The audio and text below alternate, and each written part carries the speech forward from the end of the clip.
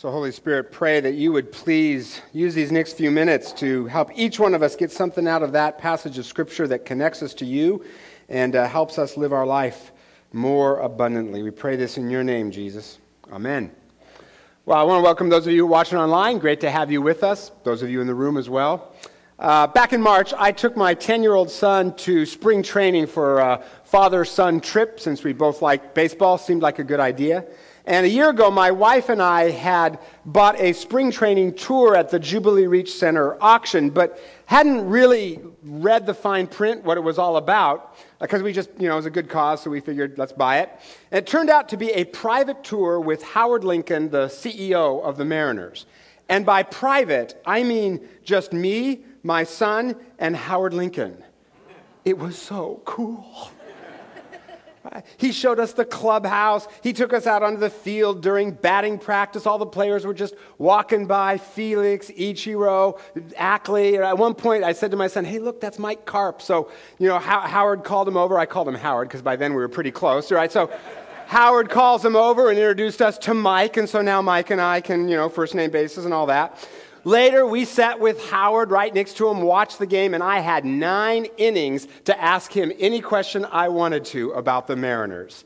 Like, why'd you make that trade? And are we going to win this year? No, really, are we going to win this year, right? It was amazing, but my son was not nearly as impressed as I thought he should be. I mean, he liked meeting the players, stuff like that, but I couldn't get through to him how rare an opportunity this was. In fact, at one point, Howard took our picture. Now, does that look like a boy who's impressed? Like, it looks like he's going to the dentist. What's up with that, right? That is Howard Lincoln's shadow right there. On the plane ride home, I asked him, what was your favorite part of the trip? He said, the water slide at the hotel. What? He missed the glory that was Howard Lincoln's tour. I think we do something similar in our spiritual lives. We sometimes miss the amazing things that God is doing in our life. Now, I don't know about you, but sometimes I find myself wondering, where's God? Why isn't he helping? Why isn't he doing more? God just seems AWOL. But I believe often God is doing amazing things, but we miss it or we don't see the significance of it for all kinds of reasons. So I have titled this sermon, How to Miss a Miracle. Because we are just so darn good at doing it. And this sermon will help us miss them even better. Or if you actually want to see a miracle, just do the opposite of everything I say. We're doing a sermon series on the Apostle Peter. And in the story we read today, this amazing thing happens called the Transfiguration. But Peter just kind of misses its significance. Jesus suddenly starts shining with the full glory of God, while 2 figures from the Old Testament, Moses, who represents the law, and Elijah, who represents the prophets, show up and start talking to Jesus. This amazing event where the veil between heaven and earth gets very thin, and heaven literally breaks in to this world. And there's all kinds of allusions here to the book of Exodus, where the glory of God descends in a cloud on the tabernacle, just like a cloud descends on Jesus here, showing that God is dwelling fully in Jesus. This is an amazing event. But what's astonishing is how much Peter misses the moment. So, let's look at what he does for a step-by-step process on how to miss a miracle. Step 1, don't listen to Jesus. Okay, what's the first thing Peter does here? He starts talking, which for Peter is always dangerous, right? Always putting his foot in his mouth. He says, Lord, okay, good start, right? Lord, it is good for us to be here. Okay, kind of lame, right? Jesus is all glowy and 2 dead guys show up and start talking and all you can say is, it's good to be here. Okay, whatever, right? If you wish, I will put up 3 shelters, 1 for you, 1 for Moses, and 1 for Elijah. Thanks for playing, Peter, but you blew it again. Right? And I'll get to the 3 shelters in a minute, but the real question is, why is Peter talking at all? Right? This amazing thing is happening, and he just starts blabbing. In fact, in Mark's version of the story, it says he didn't know what to say. They were so frightened. Okay, good rule of thumb, if you don't know what to say, don't say it, Peter. Right? Now, we know Peter blew it by what comes next. I love this. The text says, while he was still speaking, right? Right? A voice from the cloud said, "This is my son whom I love. With him I am well pleased. Listen to him." In other words, he got an audible voice from the heaven saying, "Shut up, Peter. Stop talking." And God the Father here uses the same words he used at Jesus' baptism. "This is my son in whom I am well pleased." But then he adds, "Listen to him." Showing that the fullness of God's truth is in Jesus. So a good way to miss the amazing things that God wants to do in our lives is to not listen to Jesus at all. So let me ask you this question. Who or what have you been listening to this week? Maybe it's the voice of your boss, or maybe it's the voice of our culture that says you got to have this or that. Maybe it's a voice or tapes from the past, maybe parents or peers who say, "You're not this enough, you're not that enough," or whatever it is. Who or what have you been listening to this week? Because if you want to see the amazing things God is doing, we got to listen to Jesus. I just heard a story from my former church where a woman I know down there was talking to her two sons about the Easter story. When she got to the part about how Jesus was on trial before Pilate, her 6-year-old son named Noah said, "I don't think Pilate did the right thing. He should have stood up for Jesus. Man, if I'd have been there, I'd have rushed in, I'd have grabbed Jesus, I'd have run real quick with him to the airplane, and I'd have gotten in and I'd have taken off real quick." At which point his 8-year-old brother said, "Noah, there were no planes back in Bible days."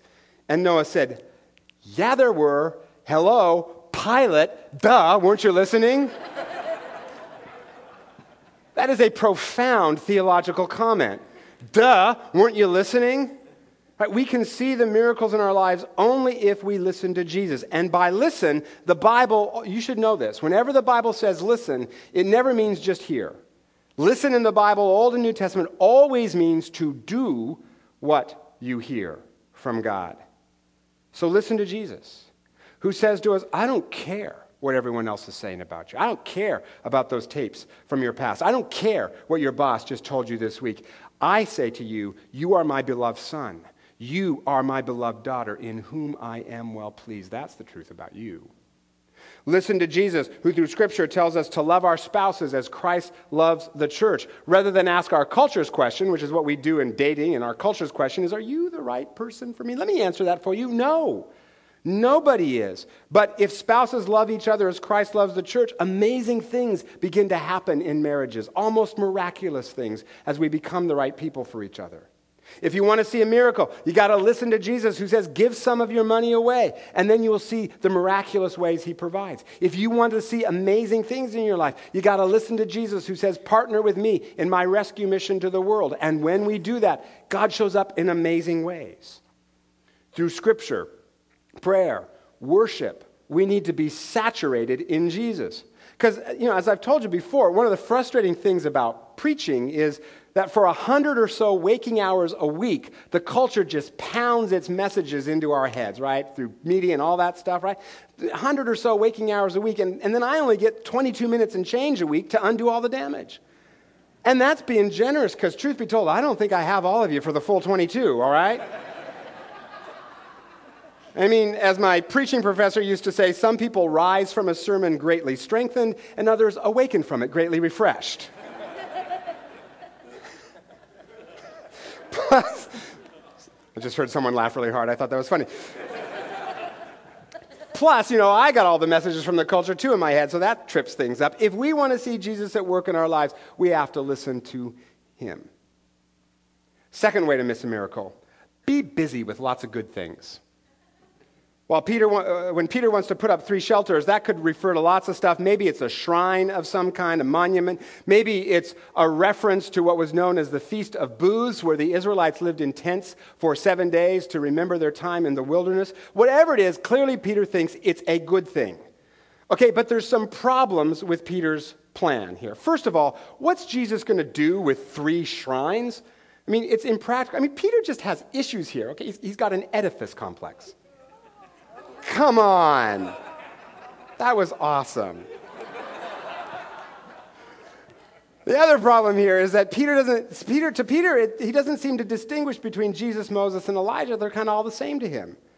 right? But the point of the transfiguration is that Jesus surpasses Moses, Elijah, and every other religious figure. He's not one way to God. He's the way to God. He's not just another prophet who points to God. He is God. On top of that, notice Peter's language.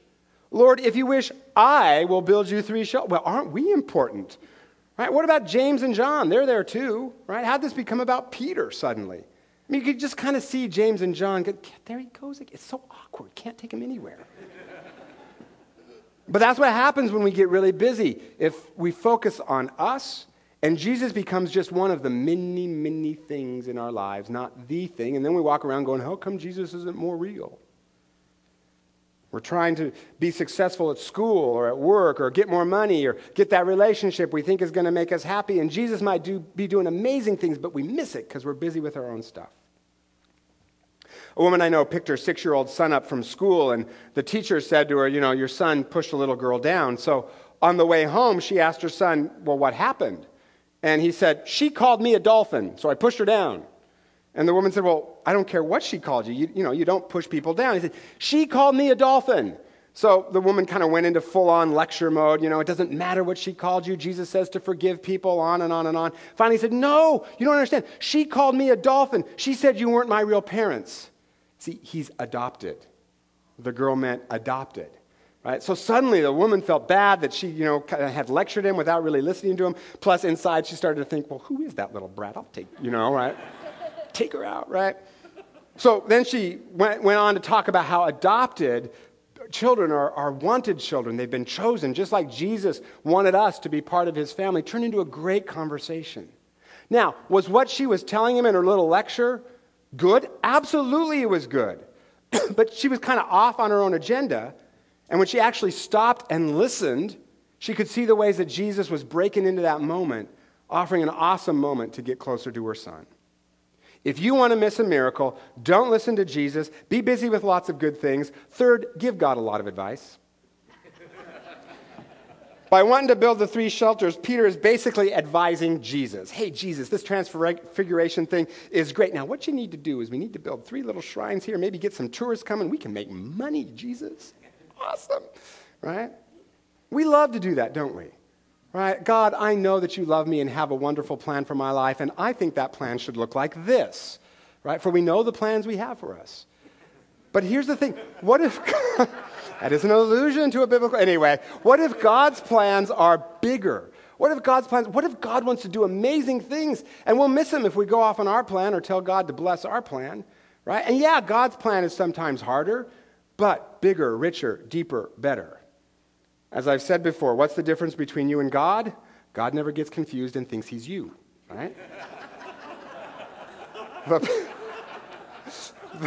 The position of God, Gary Brooks is making me crack up in this sermon. Sorry, Gary. The position of God has been filled, okay? You need not apply. If you want to miss a miracle, don't listen to Jesus. Be busy with lots of good things. Give God a lot of advice. And finally, stay on the mountain and avoid pain. Because by wanting to build the 3 shelters, Peter here is basically trying to memorialize the experience, make it permanent. He wants to stay on the mountaintop, stay in the camp high, rather than go back down and deal with all the pain of life. But look how this story ends. It says, when they were coming down the mountain, because see, Jesus knew they had to come back down. Jesus instructed them, don't tell anyone what you've seen until the Son of Man has been raised from the dead.